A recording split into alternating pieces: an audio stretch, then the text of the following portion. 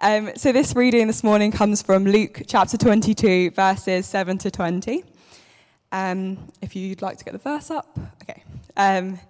So it says, "Then came the day of the unleavened bread, on which the Passover lamb had to be sacrificed. Jesus sent Peter and John, saying, 'Go and make preparations for us to eat the Passover.' 'Where do you want us to prepare for it?' they asked. He replied, 'As you enter the city, a man carrying a jar of water will meet you. Follow him to the house that he enters and say to the owner of the house, "The teacher asks, 'Where is the guest room where I may eat the Passover with my disciples?'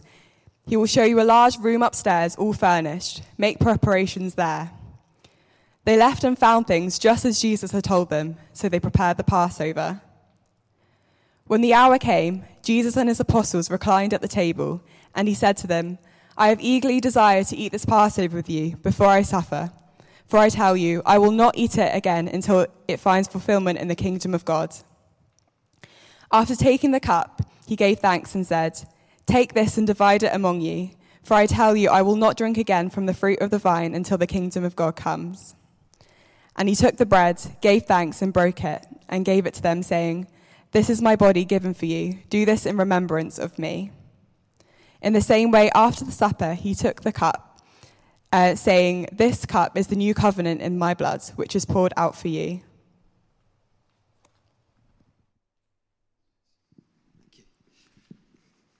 I just want to say that we haven't planned for the platform to look so young this morning. I just realised that everyone up here is so young. But it's really cool. Thank you. Thanks for guys for serving us in the worship team. Thank you for the tech team as well, Alaska, for your word earlier, and Jess as well. I want to start with a question today, which is, what's the best meal you've ever had? What is the best meal you've ever had and why? Okay, have a think about that for a few seconds. The reason I ask that question is because we're going to talk about communion. Now, COVID has probably meant communion has felt a bit strange, hasn't it?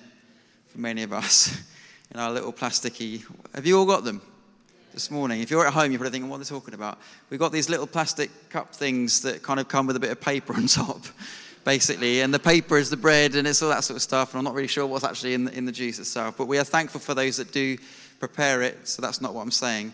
And we will return to proper communion pretty soon, I hope. But it's felt a little bit like perhaps communion has been pushed to one side.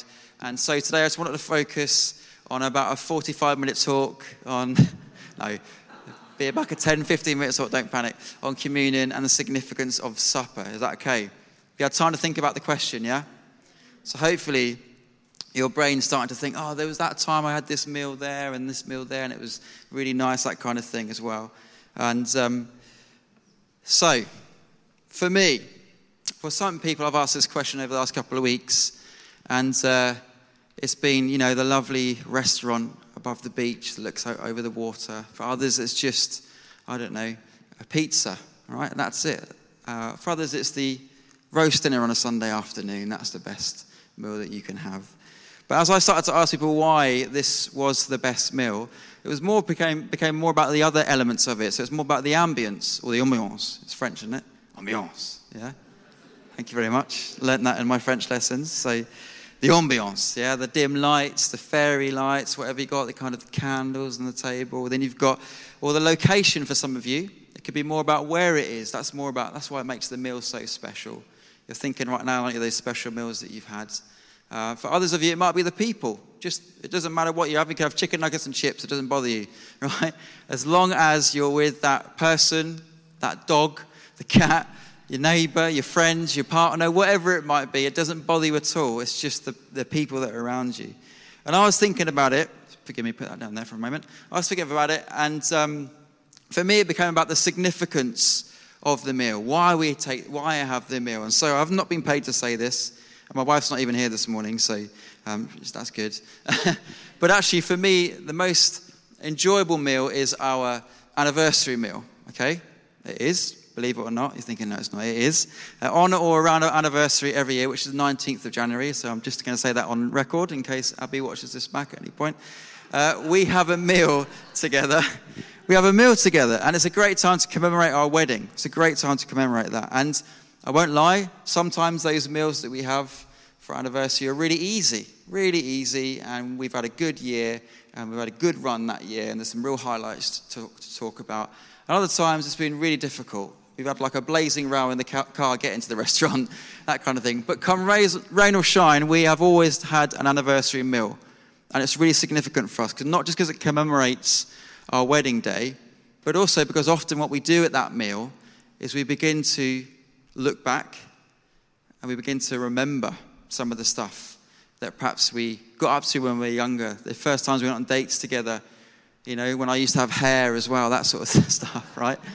When we could leave the house when we wanted to, and now we've got 2 kids that take 6 hours to get out of the house, those kind of things. We look back and we celebrate that element of the relationship. We also just enjoy being with each other as well in our anniversary meal, just sort of chilling out together. You know what life can get quite busy sometimes. And we like to have a laugh together and just be in each other's presence. We usually we're people watchers. Anyone else people watchers? Yeah, you kind of make up little stories about what other people are doing in the restaurant, don't you? I wonder what's happening there. That's a bit strange, use that one, that kind of stuff. We do that. We enjoy each other's company, be in each other's presence.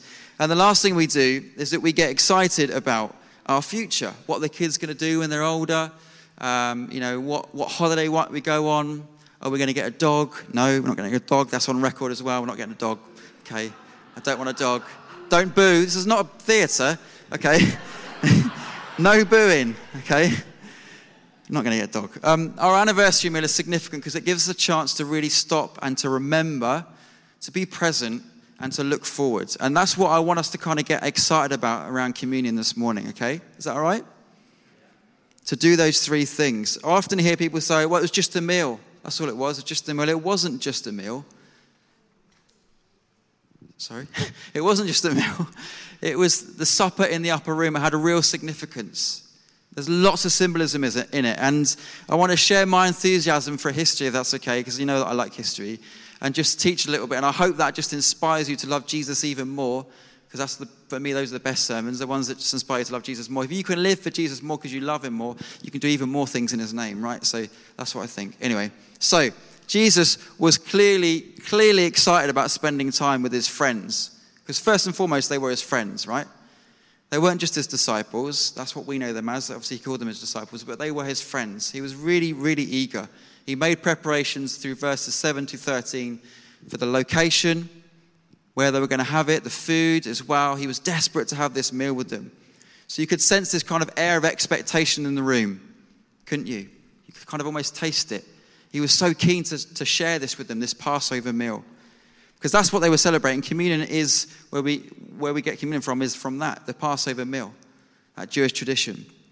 And then he was kind of explaining a few things to his disciples, to his friends, and something new was beginning to happen. They could kind of feel it, you could sense it. You saw it in the passage that Jess just read to us as well. And the first thing was remembrance. Verses 8, 11, 13, and 15 said it earlier, that this was him commemorating the Passover, or the Feast of Unleavened Bread. So typically what would happen as they did this, the custom was that they would retell the Passover story. If you don't know the Passover story, check out Exodus 12 in your Bibles. So it's when God's people were saved from Egypt, right?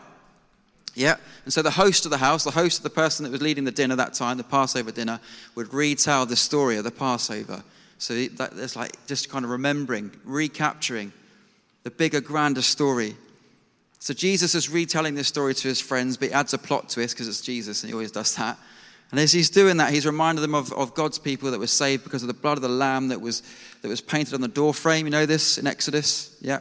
That the angel of death would pass over them. They wouldn't receive judgment, but that God would pull them out of that slavery into wilderness and onto the promised land. So Jesus is going through that with his friends, with his disciples. He's reconnecting them to the grander narrative of salvation. And then he begins to align himself to the symbols that are on the table. And this, for me, gets me really excited. So sorry if you think I'm geeking out, but I am. Okay, so the head of the household at this point would break the bread, the Passover bread, okay? The unleavened bread. So the significance of the unleavened bread, some of you might know this already, was that basically when the Israelites had to get out of Egypt, they had to leave in such a rush that the bread didn't have time to rise. Some of you might know that. Yeah, you might know that, might not. So they had to get out of Egypt quick. Okay, so that's why they celebrate with unleavened bread. It's a reminder that God had to get them out of their circumstances really quickly and that he was trusted that he could do that. But also, yeast is a symbol in their tradition of sin. You might not know this. So in 1 Corinthians 5:6, Paul says, don't you realize that sin is like a little yeast that spreads through the whole batch of dough? Okay, so Jesus has got this bread.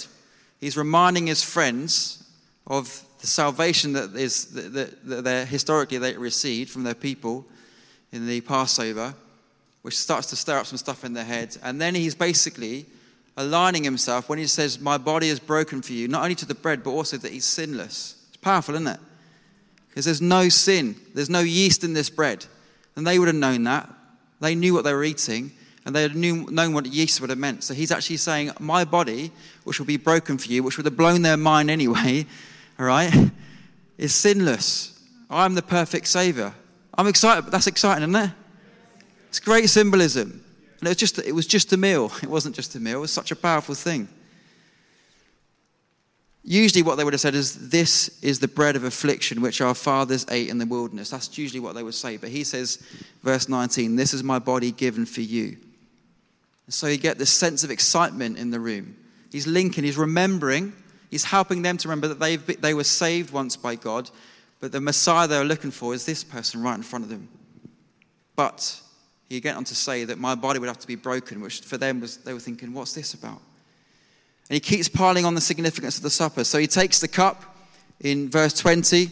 This cup is the new covenant in my blood, which is poured out for you. So cups are really significant in this meal, if you don't know. So traditionally they would drink 4 cups of wine. Right? Some of you are thinking, that sounds good. Right, I'll be done after 2, but 4, right? So these 4 cups of wine are basically a nod to in Exodus 6. I'm just going to go through this with you because this stuff is exciting. So Exodus 6-7, therefore say to the Israelites, I am the Lord, and I will bring you out from under the yoke of the Egyptians. I will free you from being slaves to them, and I will redeem you with an outstretched arm and with mighty acts of judgment. I will take you as my own people, and I will be your God. Then you will know that I am the Lord. I am the Lord your God who brought you out from under the yoke of the Egyptians. So what would happen is that they would have a glass of wine or a cup of wine for each promise from that part of Scripture, okay? You with me? Yeah? So one of the cups was sanctification, they would call it. Another cup was plagues, another cup was redemption, and another cup was praise. And they'd keep filling these cups up each time to remember that their Lord, their God, saved them. So Jesus has stood there in front of them, holding this cup, which, by the way, is the third cup, because it was after supper. If you read the passage, it was after supper. The third cup is the cup of redemption, right? Which is amazing, isn't it? So their mind is all over the place. This is bonkers. What's going on? Okay, he's got the cup of redemption in his hand. So they would have known the significance of that. And he says, this cup is the new covenant in my blood. If you read Jeremiah 31-32, when they came out of Egypt, they broke that covenant. So from that time to this time, where we see Jesus in Scripture, they would have been waiting for this new covenant. So you've got this Jesus, Messiah, who's got this cup in his hand, saying, I'm going to be the redemption. I'm going to be the new covenant. My blood, thank you. That's amazing, isn't it? It's just a meal, right? There's so much significance in it. I hope that you fall more in love with Jesus after this, because he was able to tie this all together. Anyway, get excited. Communion teaches us, yes, to look back, just as Jesus was helping his friends to look back. It's so important that we recognize that when we drink later and we break the bread, we are drinking from the cup of redemption. Right? We're only saved because of what Jesus did on the cross. We once were walking in wilderness like the Israelites did in our sin. And we were saved by Jesus' death on the cross and his resurrection, his blood to be poured out. His blood is the agreement, the covenant that we can be back in relationship with our Heavenly Father. That's really beautiful. That's a key part of remembering what communion is about. But also there is a sense of the here and now as well. We're so good at remembering at communion, and it is absolutely right. Jesus told us to remember. We have to remember. But I really believe as well there's a presence about communion that sometimes we can really miss out on. So I said to you earlier, me and Abby, when we sit together on our meal, we often just listen to each other, which is a chance to sit down and hear each other and to reconnect and to recalibrate. And all that sort of stuff. And really, communion is a chance for us to do that. I say this now, but I really would like us as a church to press into times of communion more often as we go forward, collectively, as one family. We can talk about that. But it's such an opportunity, I think we live our lives, our Christian lives, in such an individualistic way, but Jesus says, we are his people. To do this together, to do communion together as his people, it's such a powerful thing. So, we know Matthew 28, Christ is present with us wherever we go. Matthew 18, 2 or 3 gathered in my name, there I will be. When we're here this morning taking communion, we can be confident that Christ is here in the room. Not just what he's done, which is beautiful, and we remember that, but he is here in the room. And that should really, really excite us. Many of you know Da Vinci's painting of the Last Supper. Have you seen it? Have we got a picture of it? Can you pop it up? Have we got a picture of it? Yeah, there it is. That's exactly what they look like as well. It's amazing, they had cameras back then. So, yeah, there's a lot going on in that picture, isn't there? Anyway, so there's like a COVID version. Please don't, I'm not trying to be irreverent here. There's a COVID version of this that I saw last year, which is coming on now, hopefully, this one, right? So, I know, right? But someone sent this to me, and I was like, oh, okay. And then I was like, that's really powerful, that image. Such a powerful image. We pull up a chair at communion, don't we? Just as the disciples did. Communion's opportunity to pull up a chair and sit in his presence and sit with Jesus. To be more Mary than Martha. We can rush around so much. Life can be so busy, but communion isn't just something, a kind of traditional old thing that we do, but it's a real opportunity to actually stop and be in the presence of our King. Just to sit with him. To listen to him as well. To listen to him is such a key thing, especially right now for us as a church. To listen to him. What he has to say.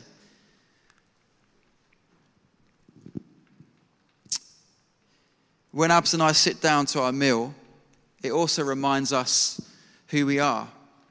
It reminds us about our relationship. It reminds us about our identity. Sitting with Jesus, pulling up a chair, is an opportunity to sit not just in his presence, but for us to be reminded that we are ransomed, we're healed, we're forgiven, we are a new creation, we're God's children, we're adopted, we're sons and daughters. Allow him at communion in a minute just to remind you of that, as his power, as you read in Corinthians, rests upon you. Last thing, and then we will take communion. It's a chance to anticipate. Again, when Abby and I hang out, we talk lots about what we want to do in the future. We talk about what we want to do. Things that we need to do, things that we won't do, which is usually DIY for me. But we have a chance to think about the future together. What's it going to look like? There was this future anticipation around this meal. Okay? They used to, I don't know if you know this, but they used to lay an extra what's the place? A place, that's it. That's the word. An extra place at the table for Elijah. You might not know this. They had this kind of sense. Elijah was a foreshadow of who Jesus was, by the way. So they lay this extra place at the table as they celebrated because they were desperate for the Messiah. And there was a common held belief that in this Passover meal, that the Messiah would come back at Passover as well. So mind blown again. Jesus holding a cup of redemption, talking about his body being broken at Passover as well. They would have gone, oh, you are the Messiah, right? How exciting is that? Do we get that excited about the second coming, right? So we're this side of it now. Do we get that excited about the second coming? Do we have that sense of anticipation when we take the wine, we drink the wine and we eat the bread? Do we get excited about the second coming? It's not really talked about. It's actually really talked about at the moment, by the way. Happy to chat about that afterwards, not right now. Okay, but it's really talked about at the moment. 1,500 verses in the Old Testament talk about the second coming. 1 in 25 verses in the New Testament talk about the second coming. It's key. It's really key. This is a chance to remember, to be present, and to look forward. That one day he'll wipe away every tear. There'll be no more pain, no more suffering. Revelation 19:9 says, "Blessed are those who are invited to the banquet of the wedding celebration of the Lamb." Right? If you're in Christ, that's you. Yeah? We're the bride of Christ. He's the groom. This is his church. We get to be invited to this wedding banquet where we'll get to do this again. It says, doesn't it? Jesus says it, not eating the Passover again until it is fulfilled in the kingdom of God. And in verse 18 says, I will not drink again of the fruit of the vine until the kingdom of God comes. Jesus himself in Scripture is excited about what we should be getting excited about as we take communion when he eats it again with us. There'll be a day where evil is defeated and the earth is restored and God wins. That's exciting, really exciting. Communion gives us a chance to remember, as we should, to be present with him and to anticipate that future. That's me done. I told you it was short. But I hope as we take communion that we can hold those three things in our minds. I'm going to invite just the band up. Is that okay? Thank you. I'm going to lead us through the words in Corinthians that you've probably heard many, many times before. And we're going to pray. And we're going to take communion. So you might want to prepare yourself with your paper and juice, bread and wine.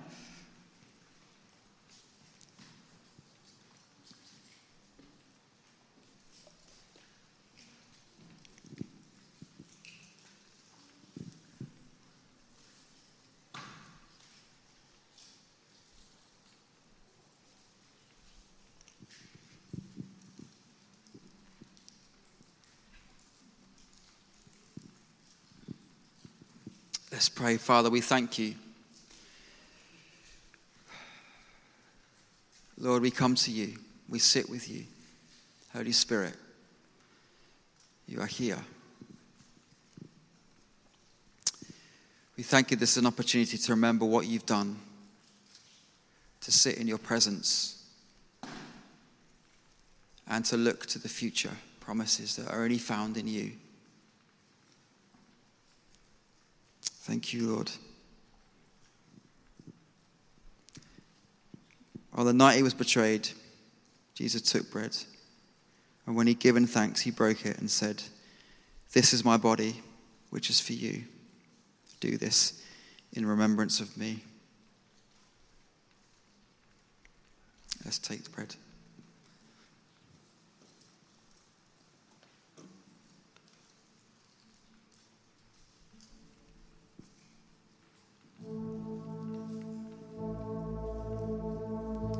Lord, we thank you for your body that was broken for us on the cross.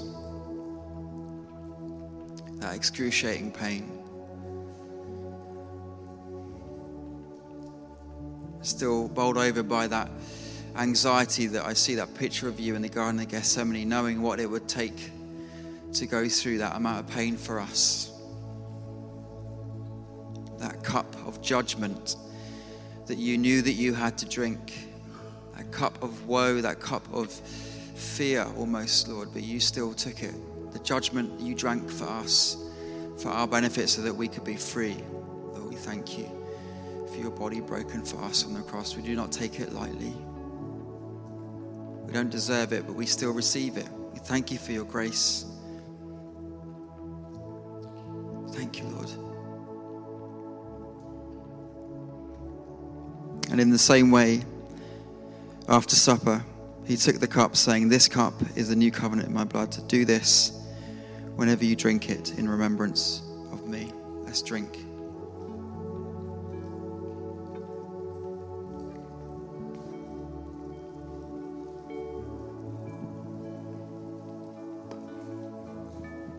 Lord, we thank you for the blood of the new covenant.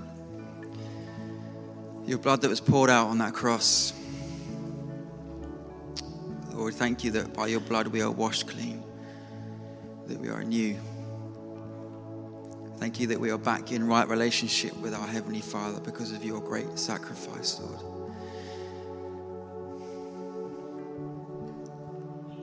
Lord, thank you that you are here this morning. Remind us to pull up the chair and sit with you, to be in your presence. Remind us that we are restored, we are forgiven, that we are your children. We did not earn this. We're just adopted into your family. It's an incredible privilege. And Lord, as we sing our last song in a minute, Lord, we thank you for that future hope that the King of the Kingdom is returning. We don't necessarily know when, but we stand in anticipation of that. We thank you for that great banquet that we're getting called to. We thank you that one day you'll wipe away all tear, all pain.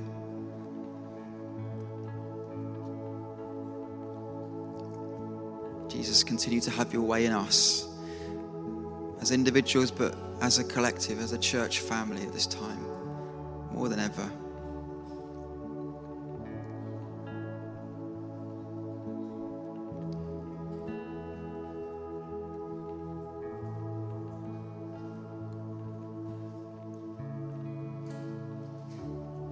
Yes, Jesus, thank you. Amen.